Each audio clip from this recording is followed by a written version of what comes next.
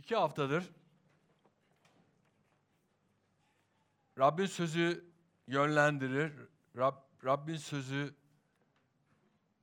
işit diye iki konuda paylaşıyorum. Ve bugün bunu bitireceğim.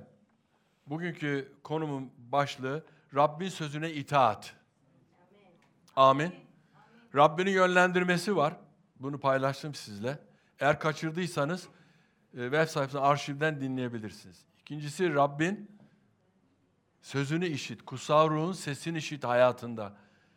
Onsuz adım atma. O sana yön vermek istiyor. O sana yönlendirmek istiyor.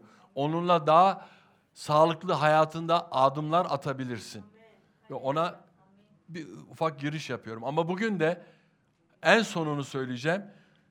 Rabbin sözüne itaat etmek. Amin. Ve bunu dikkatlice dinlemenizi istiyorum. Çünkü misaller de vereceğim.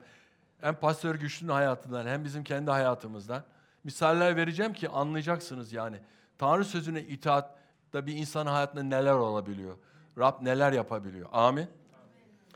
Kutsal kitaplarında yasanın tekrarını açalım. Yasanın tekrarı 13. bölüm.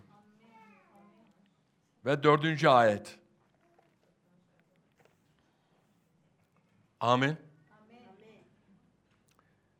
4. ayet şöyle söylüyor. Tanrınız Rabbin ardınca yürüyün. Ondan korkun. Buyruklarına uyun. Onun sözüne kulak verin. Ona kulluk edin. Ona bağlı kalın. Amin. İsa Mesih'i Rabbiniz ve kurtarıcınız olarak kabul ettikten sonra başka bir seçeneğiniz, başka bir alternatifiniz yok. Bir kere yüreğinizi ona verdiniz. Onu izlemeniz lazım. Onun arkasından gitmeniz lazım. Size bir yol gösterici olmak istiyor. Vardır ya bir yere gidersin, çevreyi bilmezsin. Turist rehberleri vardır. Seni alıp götürür, oraları gezdirir bir ücret karşılığında. Amin. Ama İsa Mesih ücretsiz bir şekilde senin hayatını yönlendirmek istiyor. Sana konuşmak istiyor. Sana yakınlaşmak istiyor. Sana sesini, varlığını hissettirmek istiyor. Ve bunu kutsal ruhla kullanmak istiyor. Kutsal ruhun kişiliğinde zaten bu var. Bizi yalnız bırakmayan İsa Mesih'in mesajı öyle. Ben ayrılıyorum, göğe gidiyorum ama sizi yalnız bırakmayacağım dedi. Ve size kutsal ruhu göndereceğim. Yardımcımı. Amin. Ve burada ne diyor? Rabbin ardınca ondan korkun. Bu korku ona karşı olan sevgi ve saygımızdan. Yanlış bir şey yapmamak için. Hataya düşmemek için, günaha düşmemek için, onun istemediği şeyleri yapmamak için ne yapacağız? Ondan korkacağız. Nasıl bir korku? Sevgi korkusu. Amin. Yoksa seni korkutacak bir söz yok. Buyruklarına uyun diyor. Niye bu buyruklar var? Durmadan kutsal kitapta buyruklar diyor. Buyruklar olmadan biz nasıl yön verebiliriz hayatımıza? Biz İsa Mesih'i Rabbimiz ve kurtarıcımız olarak kabul ettikten sonra bir değişime girdik. O değişimi yaşamamız lazım. Ne diyor Yaşar'da? Senden katı yüreği alacak, sana etten yürek verecek diyor. İsa Mesih daha yeryüzündeki hizmete başlamadan 1000 sene evvelden bu müjdeyi veriyorlar. Demek ki Rab bizim dünyasal olduğumuz zamanki o katılaşan yüreğimizi biliyor. O yüreğimizin katılaşacağını biliyor. Niye? Bir takım dünyasal şeylerle dolduruyoruz iç varlığımızı. Çünkü hiçbir zaman bir insan içindeki ruhsal boşluğunu hissedemiyor. Çünkü dünya buna fırsat vermiyor. Dünya bir takım itilmelerle seni kendisine çekmeye çalışıyor. Ama Rab bize buyruklarla yön veriyor. Yapma dediğini yapmayacaksın. Yap dediğini yapacaksın. Amin. Hepimiz onun doğruluğu ve egemenliğinin arkasından gideceğiz değil mi? Peki bu nasıl olacak? Onu izleyerek olacak. Ondan ayrılırsan, ondan kopuk olursan nasıl olacak? O sevgiyi, o bağımlılığı, onun sana vereceği yardımı kaybetmiş olacaksın. Amin. Ona yaklaşmış olacaksın. Ona diyor kulluk edin diyor. Nasıl bir kulluk edip?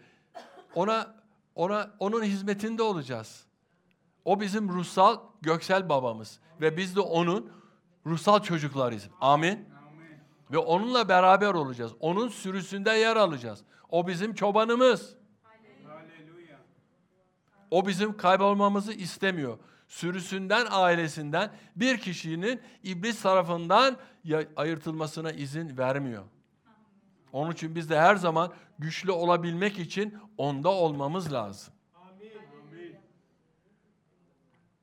Ona bağlı kalın diyor. Bağlı kalmak onunla olmak demek. Amin. Sözüne itaat etmek demek. Mesajım öyle. Tanrı sözüne itaat etmek demek. Bu söz bana uygun değil. Bu söz Hasan'a uygun diyemezsin. Ya da Ayşe'ye uygun diyemezsin. Her sözü bireysel olarak algılamalıyız. Nereden? Buradan değil, buradan. Dünyasal yaşamda kararlar buradan geliyordu. Benlik, gurur, kibir hep burada. Ben. Ben lafı dünyasal yaşamda herkese yapışmış bir damga gibiydi. Ben bilirim, ben doğru karar veririm, ben iyisini bilirim, ben şöyleyim, ben böyleyim falan gibilerden. Biraz evvel Sinem dedi ya, ben çok güzelim, ben her şeyi bilirim, çok güçlüyüm, şöyleyim, böyleyim. Değil mi? Paylaştı biraz evvel okulla ilgili. Demek ki çok güzel bir misal oldu. Demek ki dünyasal yaşamda insanlar böyle düşünüyor. Benliğe odaklanmış bireysel kişi. Benliğin tutkularıyla yaşamını devam ettiren. Mutsuzluğa da mutsuz diyor. Mutlu olduğu zaman da mutlu. Ama niye inişli çıkışlı olalım ki biz kardeşler? İsa Mesih bize refah bir hayat tarzı vermek istiyor. Her alanda. Esenlik ondan gelir diyoruz. Esenlik Tanrısı diyoruz. Barış Tanrısı diyoruz. Buna nasıl sahip olacağız? Onunla beraber olaraktan. Amin. Haleluya. Buradan bir mesaj çıkacağına inanıyorum bazı kişiler için bugün. Eğer bizi internetten izliyorsanız buradan da size sözüm var. Amin. Bazıları çok yakından bizi izliyor değerli kardeşler. İşin kolayına kaçıyor internetten. Ama sizi aramızda canlı olarak görmek istiyoruz. Hoş geldiniz. Gelin bizi de bir gün onurlandırın burada. Amin. Haleluya. Eski Antlaşmadan bir ayet daha vereyim. 1. Samuel.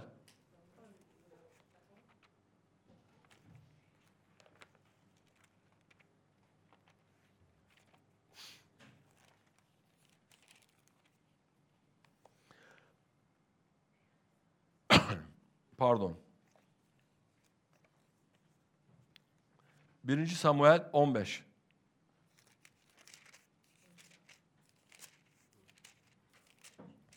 Bu arada kutsal kitabı olmayıp da kutsal kitap isteyenler varsa sipariş verdim geldi. Bize maliyet fiyatıyla 50 liradan veriyoruz. Eğer kutsal kitabı ihtiyacı olan varsa toplantıdan sonra sinemi görsünler, 50 lira karşılığında alabilirsiniz. Aynı gibi. Zaten herhalde her şey pahalandı. Onların fiyatı daha düşüktü ama bize gelişi yine indirimli olmasına rağmen 50 lirayı buluyor. Biz de size hizmet için getiriyoruz ki faydalanın diye. Amin. 1. Samuel 15-22. Haleluya. Samuel şöyle karşılık verdi. Rab kendi sözünün dinlenmesinden hoşlandığı kadar yakmalık sunulardan, kurbanlardan hoşlanır mı? Bu bir soru. İşte söz dinlemek kurbandan, sözü önemsemek de koçların yağlarından daha iyidir. Söz dinlemek, yapılan bütün bu eylemlerde itaat daha önemlidir. Tanrı'nın sözüne yürekten itaat ederek ona tapınmak, hizmet etmek kurbandan daha iyidir. Amin. İtaatkar bir yüreğe sahip olmamız lazım. Bazı insanlar Tanrı'nın sözünü çok sorguluyorlar. Çok sorguluyorlar Tanrı sözünü. Niye böyle? Benim iş durumum ortadayken niye böyle Tanrı bunu söylemiş? Niye bunu böyle istiyor diye. Biliyor musunuz? Bunların hepsi bizim lehimize. Tanrı bizi her alanda yüreğimizi eğitmek istiyor. O iyi bir eğitmen. Amin. Nasıl okul zamanında iyi bir öğretmenin varsa hiçbir zaman unutmazsın. Dersin ki ya şu derste şu öğretmen hayatta bana çok şeyler öğretti. Ben hatırlarım bazı öğretmenlerimi. Üniversite çağında ve ondan sonraki eğitim çağında her zaman hatırlarım. Derim ya çok yetenekli bir öğretmendi. Çok iyi şeyler öğretti ki hayatımda iz bıraktı. İşte İsa Mesih'le öğretileri, Tanrı sözü senin hayatında iz bırakmalı. Amin. Ve o izi iblisin seni kandırarak çalmasına izin vermeyeceksin. Amin. İşte zaferli olmak bu. Tanrı sözüne tamamen boyun eğmek. Durumlara bakaraktan kendince yeni hikayeler çıkartma. Onların hepsi uydurma, çöp gibi. Hiçbirisi kalıcı değil. Amin. Amin. Bir kere Tanrı'ya ve onun doğruluğuna kesin itaat etmedikçe ister tapınma yap, ister övgüsün, ister sununu getir, ruhsal armağanlarına sahip ol, hizmetkarın ol. Bunların hiçbiri Tanrı'nın gözünde bir değeri yok. Ben kiliseye geliyorum, Tanrı'yı övüyorum. Buradaki 1 saat, 2 saat toplantıda harikasın. Halleluya! Tanıklığım var, pastör paylaşayım mı? Ama buradan çıktıktan sonraki geri kalan 5 günlük yaşantında itaatsizliklerle beraber Tanrı'dan uzaklaşıyorsun. Sadece kilisede Tanrı'ya itaat etmek komik bir şey. Tanrı hiçbir zaman kutsal kitapta kiliseye geldiğin zaman itaatkar ol demiyor. Yaşantın itaat, Tanrı sözünde itaat üzerine kurulmalı diyor. Binayı inşaat etmek için sağlam temeller atmalısın. Tanrı sözü seni o bina ile beraber güçlü bir şekilde inşa etmeni istiyor. Ama nasıl edeceksin? Şüphelerle, sorularla, yargılayaraktan hiçbir şekilde binanı inşaat edemezsin. Ruhsal binanı inşaat edemezsin. İblisin kandırmalarına uymayacaksın. Çünkü iblis senin hayatını perişan etmek istiyor. Boşuna Tanrı söylememiş, iblis hırsız diyor ya. Hırsızdan hiç bereket olur mu? Hiç duydunuz mu siz? Haberlerde, gazetede bir eve hırsız girdi, iş yerine hırsız girdi de herkes onu alkışladı. İyi ki geldin, biz de seni bekliyorduk. Dün haberlerde vardı, bilmiyorum Aksaray'dan Fatih Demir'e 2 kişi balyozlarla bir kuyumcu dükkanını soymaya kalkmışlar. O adam da böyle dedi, balyozlarla mı geldiniz? Ben de sizi bekliyordum. Buyurun. Böyle bir şey olabilir mi? Adam kendisine müdafaa etmiş falan, adamları kovalamış, dükkanı soyulmaktan kurtarmış. İşte iblis de böyle ya. Bir yerden gelip seni zayıf noktandan yakalamak istiyor. Çok farklı tuzak var. Küçük tuzak, büyük tuzak. Tuzak tuzaktır biliyor musun? Hırsızlık hırsızlıktır. İster 1 lira çal, ister 1000 lira çal. Hırsızdır. Eylemin yanlış. İblis bizi yanlış eylemlerle hayatımızda Tanrı'dan uzaklaştırmak istiyor. Çabuk gel. Ama Tanrı ne yapmak istiyor biliyor musun? Tanrı bizle böyle beraber bir arkadaş dost gibi bizle beraber. Şabocum ya, bugünkü işte durumlar böyle yapacaksın biliyorum. Sözü işittin, devam. İyi gidiyorsun, harikasın. Böyle olmak istiyor bize. Böyle dost olmak, bize sarılmak, yakın olmak demek, bu olmak demek. Yoksa siz buna yakın der misiniz? Şaba ne haber? Bu uzaklaşmayla Tanrı'ya yaklaşabilir misin? Ona yaklaşmak için ona yakın olmak lazım. Amin.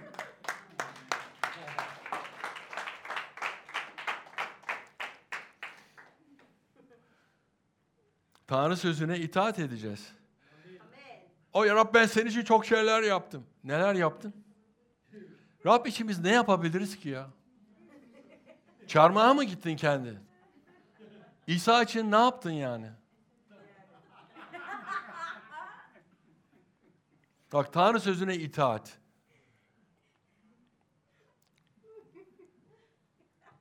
...17 Ağustos 1999 yılında Türkiye'de büyük bir deprem oldu değil mi? Marmara bölgesinde. Büyük bir deprem oldu. Ve o zamanlar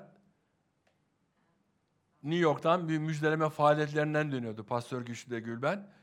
Bir otel odasında bunu öğrendiler. Bir arkadaş vasıtasıyla öğrendiler. Yüreğine dokundu. Gözyaşları döküldü ülkede. Ve Rab ona konuştu.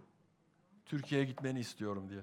Ve Dr. Rodney Howard-Browne'la paylaştı. O da git dedi. Tanrı sözüne itaat etti. Ama şunu unutmayın ki her itaatin bir ücreti var. Tanrı ne zaman sana bir sözünü gönderdi, ne zaman sana itaat etmeni istediği zaman düşünmeyeceksin. Eğer gerçekten Tanrı'dan işittiysen hiçbir soru sormayacaksın. Sadece itaat edeceksin.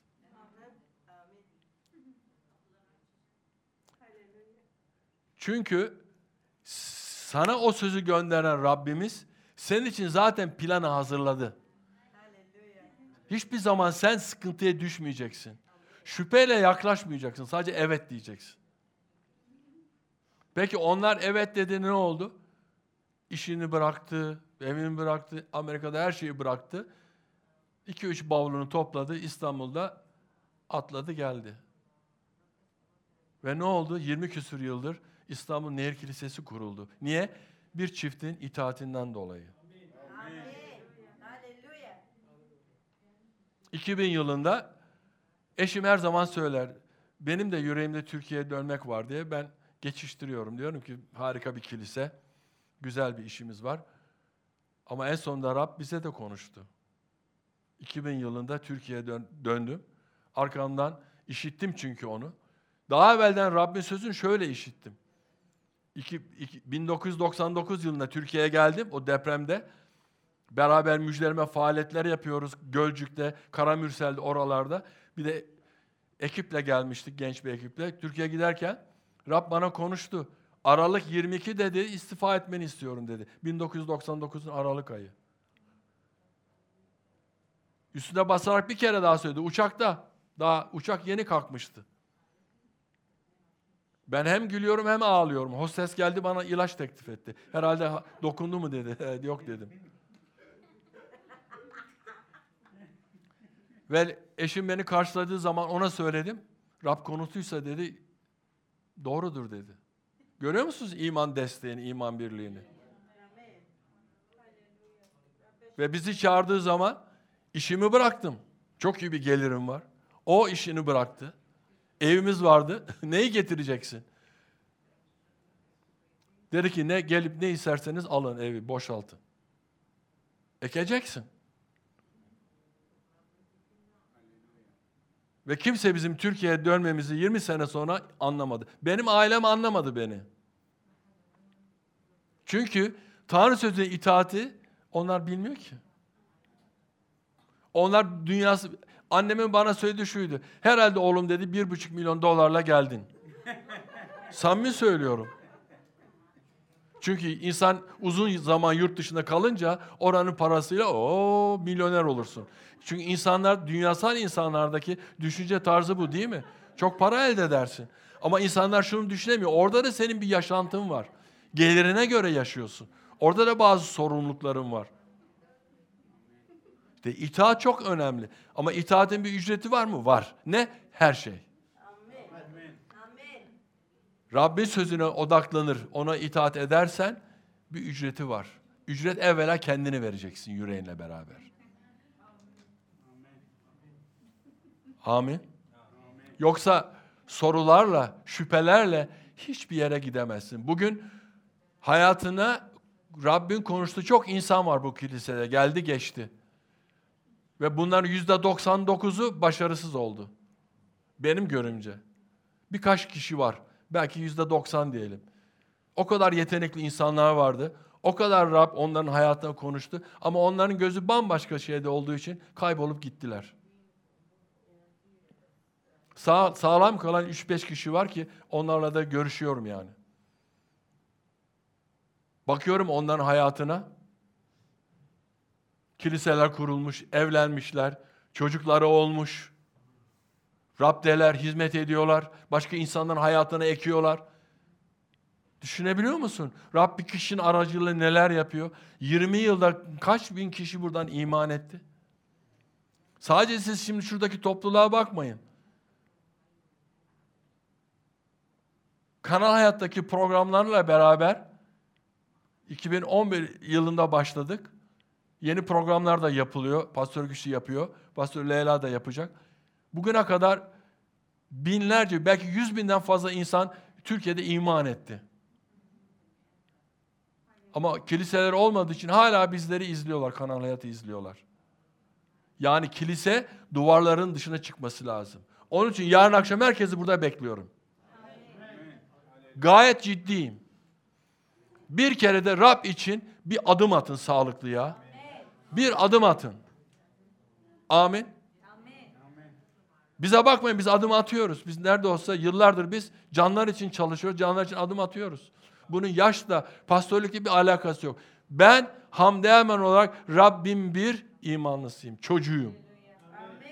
Ünvan hiçbir şey değil.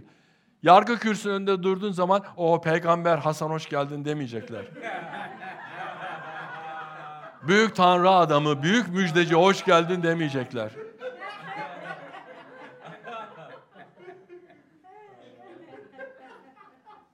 Hoş geldin Hasan diyecekler. Sayfasını açacaklar.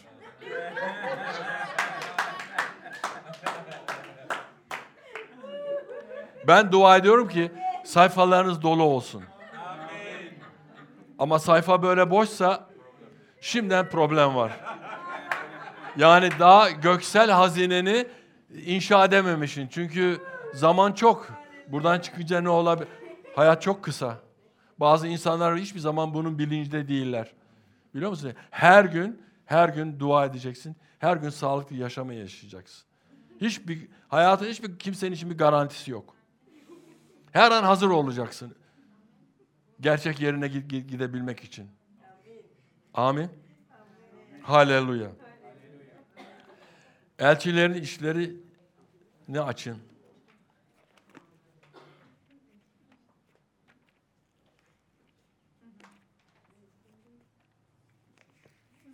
Faydası oluyor mu paylaştıklarımın? Elçinin işleri 5. 29. Haleluya.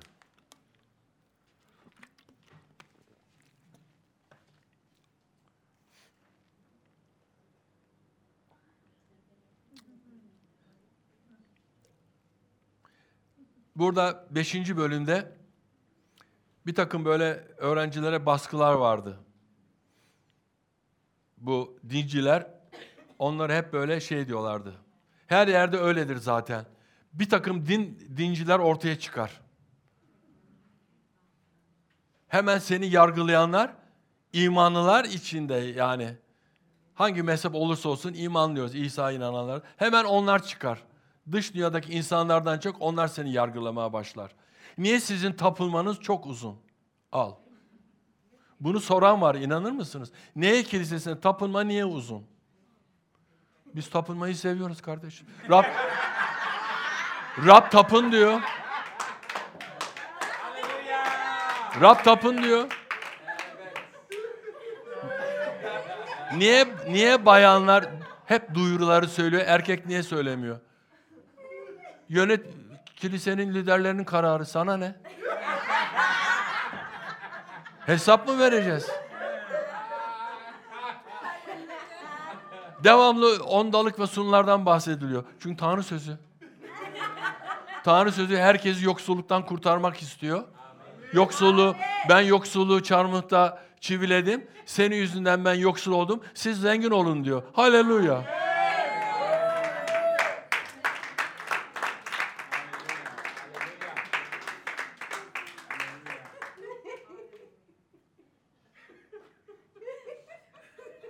Daha neler detayına girmeyeceğim. Ama bu insanlar bir toplantıda karşılaşıyorum. Hamdi kardeş nasılsın? Sahtekar bir el sıkışı, sahtekar bir gülüş. Yani insan seni sırtından bıçaklamış ama ön tarafa geldiği zaman iblis gibi sırıtıyor. Özür dilerim.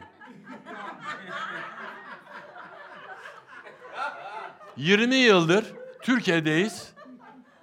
Türkiye'nin en büyük kiliselerinden, topluluğundan biriyiz. Gururla söylüyorum. Her sene harika toplantı. All African konferansı diyorum. Yani bütün Afrika konferansı yapıyoruz. Avrasya Uyanış konferansı yapıyoruz. Yıllardır. Otel salonlarını tutuyoruz. Bir hafta yapıyoruz. Yine Avrasya Uyanış konferansı geliyor Aralık'ta. Haleluya. Afrika konferansını bitirdik. Şimdi ikinci konferansımız geliyor. Kutsal kitap okulumuz var 20 yıldır. Öyle bir haftalık, 3 haftalık seminerler yapmıyoruz. Bütün amacımız iman etmiş değerli kardeşlerin hayatını ekmek. Onları Tanrı sözüyle doyurmak, onlara ışık tutmak, onları Çünkü Tanrı diyor ki sende olanı vermezsen sorumlusun. Bir önderin 2 katlı sorumluluğu var. Bunu öğrendin de niye söyledin? İnsanlardan mı korktun diyecekler bir gün. Hayır, bizde insan korkusu yok, Tanrı korkusu var. Amin. Biraz evvel dedi, Tanrı'dan korkun diyor.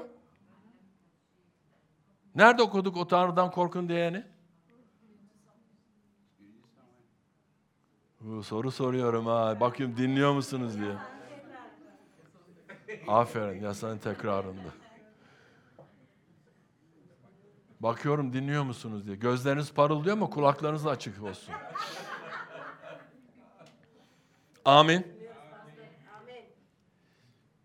Ve Petrus diğerlerine şöyle karşı, insanlardan çok Tanrı'nın sözünü dinlemek gerek.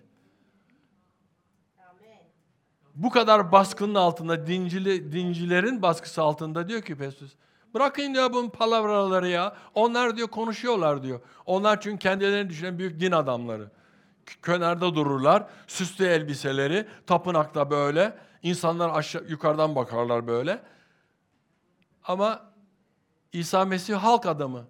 Hiç sırtında doğrusu bir kıyafet gördünüz mü? Adam böyle basit halk adamı, grupla geziyor, insanları seviyor. Ama onlardan bunu kaldıramıyorlar. Niye? Çünkü onların süksesine ne yaptı? Tükürdü.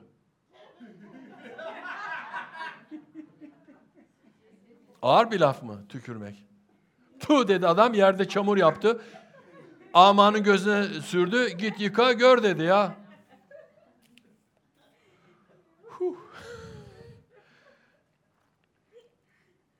İnsanlardan çok Tanrı'nın sözünü dinle. Amin. Bak değerli kardeşim, bir şeye ihtiyacın olduğu zaman hemen telefona sarılma. Arkadaşını arama. Hemen bir köşeye git, ellerini kaldır, tapınmaya başla, dua et. O Rab sana ihtiyacım var. Amin. Şimdi ben ortaya bir fikir atsam, şuradan başlasam, hiçbirimizin fikri birbirini tutmaz. Çünkü insan benliği bir şeyler yapmak için bir şeyler söylemek ister. Ama Tanrı bir tek şey söylüyor. Ne diyor biraz evvel? Ver verilecektir. Bitti. İtaat edeceksen alacaksın. İtaat etmezsen alamayacaksın. Petrus diyor bırakın bunları diyor Petrus. Ve her imanın kendine sorması gereken bir soru var. Yaptıklarım insanların gözünde uygun beğenilir mi? Yoksa başarı mı sağlar? İnsanlar daima başkalarına bakıyorlar. Acaba söylediğim şey onu memnun edecek mi? Peki, söylediklerin ve davranışların hiçbir zaman düşünüyor musun Tanrı'yı memnun edecek mi diye? Alo?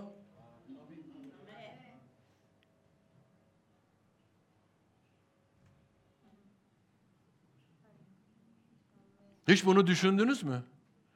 Yani kendimizi insanlara beğendirmeye mi çalışacağız? Yoksa Rab'bin sözüne itaat ederek, hayatımızı uygulayarak onu mu memnun edeceğiz? Rab bize bir seçim hakkı vermiş. Bana yakın ol diyor, benimle beraber ol diyor. Biraz evvel gösterdim kardeşim Şabo ile beraber. Yakın ol diyor Rab. Ama biz itaat etmediğimiz zaman kendimizi Rab'den uzaklaştırıyoruz.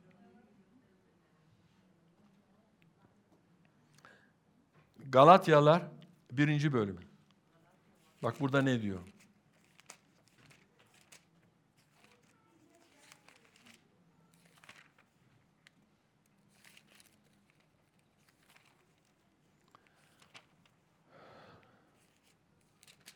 Buldunuz mu Galatyaları? Çok güzel. 10. ayet. Şimdi ben insanların onayını mı, Tanrı'nın onayını mı arıyorum? Yoksa insanları mı hoşnut etmeye çalışıyorum? Eğer hala insanları hoşnut etmek isteseydim, Mesih'in kulu olmazdım diyor Pavlus. Wow! Bu harika Tanrı adamı Pavlus'un ağzından çıkan bir laf. Galatya Kilisesi'ne konuşuyor. Bu kiliseye konuşuluyor. İmanlara konuşuyor bunu. Ben insanların onayını mı alacağım diyor, aranıza geldim paylaşıyorum kilisede. Yoksa diyor Tanrı'nın onayını mı arıyorum? Hayır, Tanrı'nın onayını aramıyorsun. Sadece Tanrı'nın sözüne itaat ediyorsun. Tanrı zaten sözüyle beraber onaylanmış bir durumda. Baştan sona kadar Tanrı sözü burada onaylanmış bir durumda. Onaya gerek yok. Sen sadece uygulayacaksın. Eylem. Eylem imanın bir parçası. Ben Tanrı'yı çok seviyorum, imanlıyım. Göster eylemini. Bugün Rab için neler yaptın? Sokağa çıktın mı? Her zaman yanında konuştuğun bir insana Tanrı sevgisinden bahsettin mi? Hiç ağzını açıp birisine Tanrı seni çok seviyor dedin mi? Senin için harika planları var dedin mi? Demelisin. Çok zor, ağır büyük. Hayır, çok kolay büyük. Tanrı hiçbir zaman omuzlarımıza ağır büyük koymadı ki kaldıramayacağımız kadar. Benim yüküm ne diyor? Öyle mi diyor? O zaman her şeyi ona kaldıracağız. Çünkü o Tanrı olduğuna göre o halledebiliyor. Ama sen kaldıramazsın. Eğer hala insanları hoşnut etmek isteseydim, Mesih'in kulu olamazdım diyor.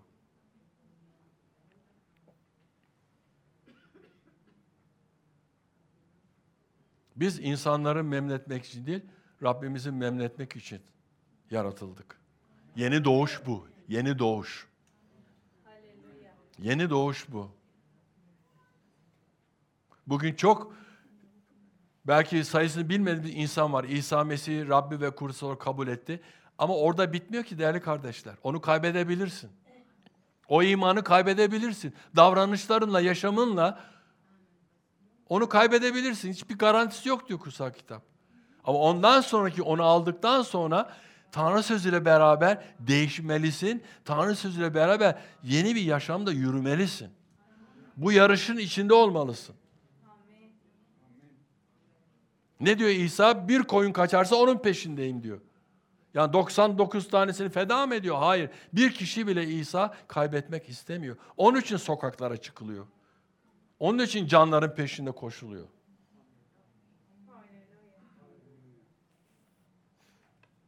Bazı insanlar bana soruyor. Ya senin yaşını bir türlü tahmin edemiyoruz. 50, 55, 60 diyorlar. Ben diyorum ki niye tahmin etmek istiyorsunuz ki? Ya ben senden daha yaşlı gözüküyorum. Onun sebebi var diyorum. Onun sebebi var.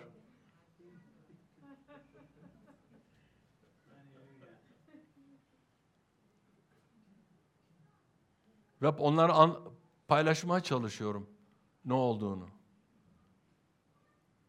Anlamıyorlar ama çünkü insanlar o kadar dünyasal şeyde tutkunlar ki adama sigarayı bırak diyorum. Bir şey olmaz ya bugüne kadar içtim diyor. Peki sağlığını nasıl koruyacaksın diyorum. Durmadan öksürüyor. Alkolü bırak diyorum. Sağlam yaşama kavuşmak için. Tanrı sana yardım eder diyorum. Ama o da zevk verici diyor. Yani dünyasal insanların tutkuları çok farklı. Ama hiçbir zaman biz ümidimizi yitirmeyeceğiz. Amin. Ümit edeceğiz ki başarı daima var. Amin. Hiçbir zamanda kişisel olarak almayacağız. Bir kişi sordu bugün bana, eğer biz müjdeleme yaptığımız zaman bazı insanlar hayır derse ne cevap vereceğiz? Hiç cevap vermeyeceksin. Çünkü onlar sana hayır demiyor. Onlar Rabbe hayır diyor. Sen devam, next diye bir laf vardır İngilizce'de. Gelecek başkası. Olmadı başkası. Olmadı başkası. Muhakkak Tanrı'yı isteyen birileri çıkacak. Ümitsizlik yok. Ümitsizlik insanı geriye kaydırır. Biz ileri gideceğiz. Amin. Biz insanların memnun etme çabasıyla müjdeyi paylaşamayız. Eğer bir insan bundan ödün verirse hiçbir zaman Rabbin hizmetindeyim diyemez.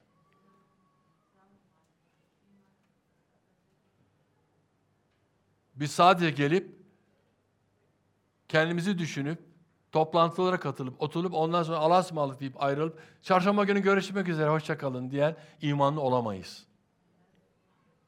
Amin. Yeri geldi. Bir gün Amerika'da çalışıyorum iş yerinde.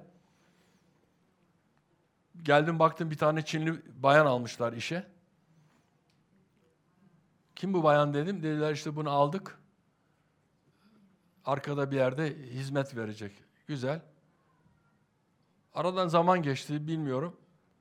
Baktım bir ağlama sesi duydum. Allah dedim kim ağlıyor? Ofisten çıktım baktım.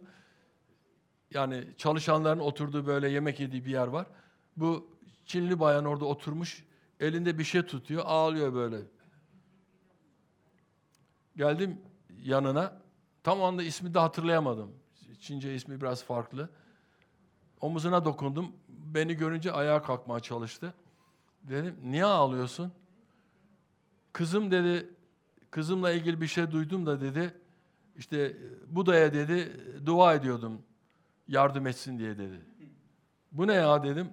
Baktım şöyle, Buda heykelini gören var mı? Şöyle şişkin, göbekli, çirkin bir şey.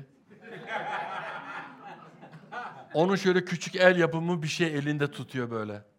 Ondan sonra şimdi tabii iş yerinde insanlarla dini konuları paylaşmak yasak. Ondan sonra dedim ki sen ne zaman dedim kartını basacaksın? Dedi ki işte yarım saat sonra. Tamam. Kartını bastıktan sonra dedim senin de park yerinde görüşeceğiz dedim. Ondan sonra ben ofiste duruyordum. Baktım kapıyı vurdu. Ne oldu? Ben dedi kartımı bastım. Dedim çık dışarı park yerine. Park yerine benim arabanın yakına götürdüm. Sanki bir şey ilgileniyormuş gibi. Ona ben müjdeyi paylaştım.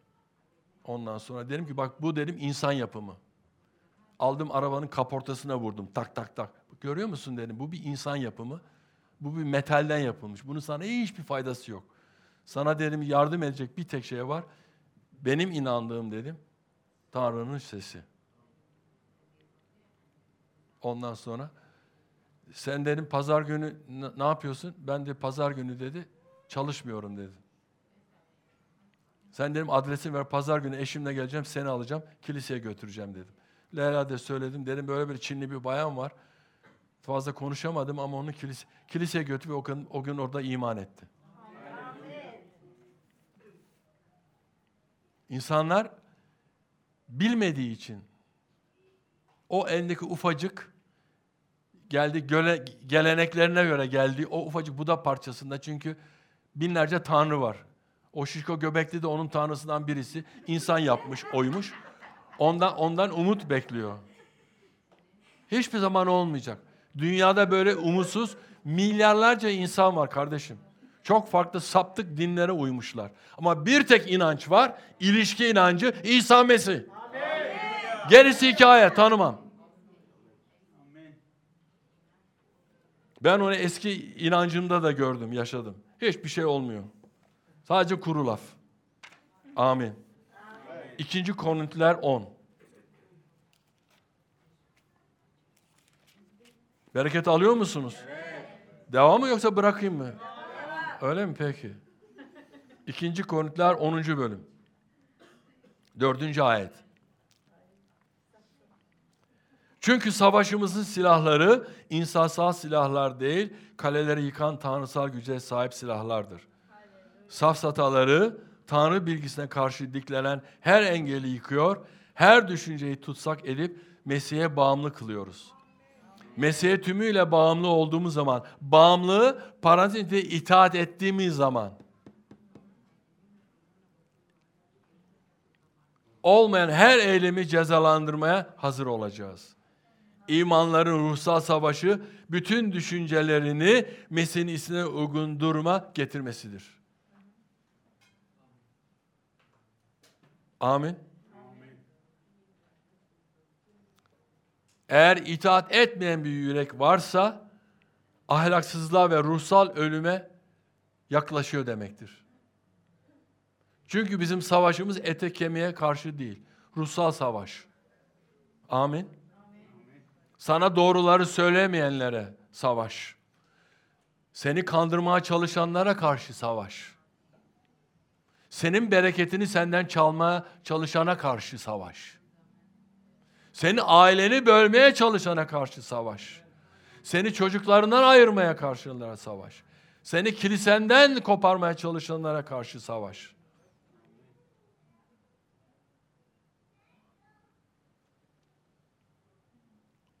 Biz sadece düşüncelerimizi değil, sözlerimizi, eylemlerimizi de itaatkar bir şekilde değiştirmeliyiz. Çünkü Tanrı'ya hesap vereceğiz.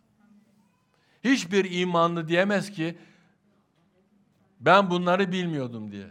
Ben başka kiliselerden, başka mezheplerden anlamıyorum. Ama İstanbul Nehir Kilisesi'ne gelen bir kardeş bir kere bile gelse ben Tanrı sözü duymadım diyemez. Amin. Amin. Doğru mu? Evet. Hele devamlı geliyorsanız artık hiçbir sorununuz yok. Her şeyi aşağı yukarı burada öğrenmiş oluyorsunuz.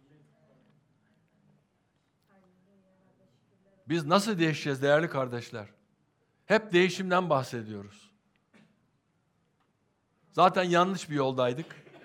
Laubali bir şekilde. Ondan sonra bir toparlandık. İsa'ya geldik. Değişim süresi yine burada böyle tembel olaraktan, adam vurulduk olaraktan değil. Değişik olarak dinamik, itaatkar, Tanrı sözünde yürüyen, o sözü alıp hayatında uygulayan ve onunla beraber tanıklığını her gün yaşayan bir imanlı olmalıyız. Başka seçenek var mı? Söyleyin bana. Varsa ben de onu sizi dinleyin. Başka bir seçenek var mı? Tanrı sözünden başka bir seçenek var mı? Yok. Olabilir mi? Olamaz. Çünkü bu roman kitabı değil ki. Ben size burada ansiklopedi de okumuyorum. Bir insanın yazdığını. Tanrı sözünden bahsediyorum.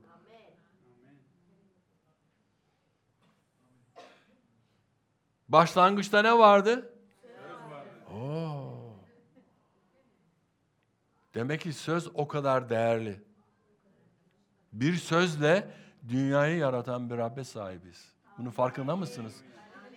İç varlığında, kusarır seni iç varlığında yaşayan, iç varlığını değiştiren, senin kuyunu dolduran bir ruhsal güce sahipsin. Bunun farkında mısın?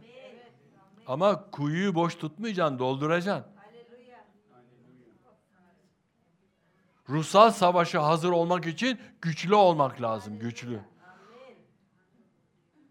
Hayır diyebilmelisin uygun olmayan şeylere. Eğer her şeye hoş geldin dersen olmaz. Evet evet, hayra hayır olmaz diyen bir Rab sözü var. Amin. Haleluya. Hiçbir zaman unutmayalım değerli kardeşler. Hepimiz hesap vereceğiz. Pastör ben daha çok gencim. Önümde uzun yıllar var.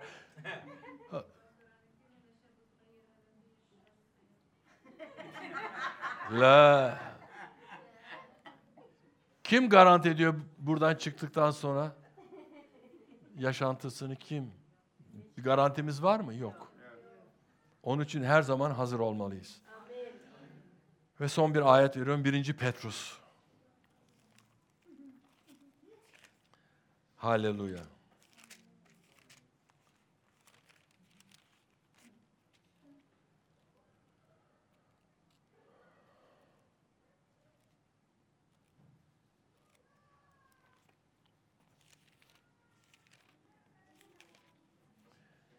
Birinci Petrus 1, 2.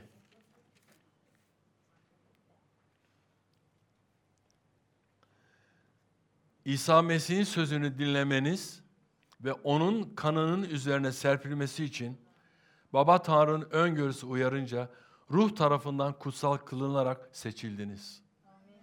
Lütuf ve esenlik artan ölçüde sizin olsun. Amin. Biz seçilmişlerdeniz. İsa Mesih hayatımıza geldi ve bizi o karanlıktan aldığı ışığa getirdi. Ve bize ruhsal yeni bir yaşam verdi. O yaşamı yaşamalıyız. O lütuf yaşamına sahip olmalıyız. Rabbin bereketini almalıyız. Onun şifasına sahip olmalıyız. Durumlarımızı düzeltmeliyiz. Çünkü en büyük yardımın nereden geleceğini bilmen lazım diyor kutsal kitap.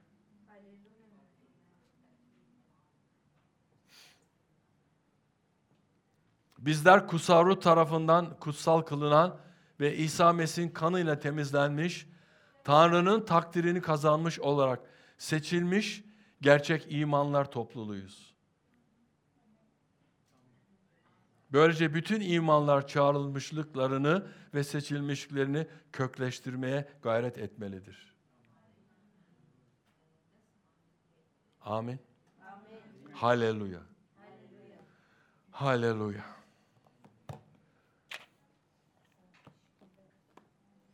Ve ben dua ediyorum ki bugün paylaştıklarım Rabbin sözü sizin yüreklerinizde iz bıraksın değerli kardeşler. Hiçbir zaman yalnız değilsiniz. Çaresiz değilsiniz. Güçsüz değilsiniz. Bir Rabbiniz var. Siz ona aitsiniz. Onunla kalmalısınız. Durumlara odaklanmayın. Ona odaklanın. Yaşantımızın merkezinde İsa Mesih olmalı. O bizim köşe taşımız olmalı. Amin. Ve Rab sizlere güç verecek. Ama onun sözünde kalarak, uygulayarak. Yoksa gökten gelip kucağınıza düşmeyecek. Her gün kutsal kitabı mümkün olduğu kadar okumalısın. Dua edin ruhsal olarak. Her gün dua edin. Tembellik yok. Çok şeye zaman ayırıyoruz ama tembellik yok. Yemek yerken bile 1 saat geçiyor ama insanlar 5 dakika bile dua etmek için zamanım yok diyorlar. Doğru değil. 5 dakikada yemek ye ama 55 dakika Rabbe dua et. Ona ihtiyacım var. Her ne kadar doğal gıdalara ihtiyacım varsa en büyük ihtiyacımız ruhsal gıdalar. Amin. Ben sizi bugün teşvik ediyorum. Tanrı'nın sözüne değer vereceksin. Yönlendirecek, konuşacak ama sen itaat edeceksin. İtaat ettiğin zaman o zaman seçilmişliğini anlayacaksın. Rab konuşacak. Rab sana çağrıda bulunacak. Kulak arkası atarsan itaatsizlikten hiçbir zaman hedefe ulaşamazsın. Ama ne zaman Tanrı sana konuşup sana bir görev verdiği zaman ona itaat edersen Tanrı o zemini senin için hazırlayacak. Ve o yerde büyük bir başarı var. O yerde büyük bir bereket var. Rab seni başkalarının hayatına dokunmak için farklı yerlerde kullanacak. İlla pastör olman, 5 katlı hizmette olman gerekmiyor. İyi bir ev kadını olabilirsin, iyi bir çalışan olabilirsin. İyi bir tapınma grubu elemanı olabilirsin. İyi bir yardımcı hizmet olabilirsin. Amin. İyi bir markette çalışan olabilirsin. İş adamı, iş kadını. Bulunduğun ortamı iyi bir şekilde değerlendirmelisin. Çünkü Tanrı seni oraya bilerek yerleştirdi. Amin. İtaat bu. Çağrıya cevap vereceksin. İtaat edeceksin. Zamanı değil. Biraz daha düşüneyim. İmkanlar uygun değil. Bunlar tamamen Tanrı'nın senin için uyguladığı planların dışında bir şey. Tanrı daima her şeyi hazırlıyor. Çünkü sen ona aitsin. Senin mahvolmanı, senin kaybolmanı, senin zarar görmeni istemeyen bir Rabbimiz var. Göksel Baba'na aitiz biz.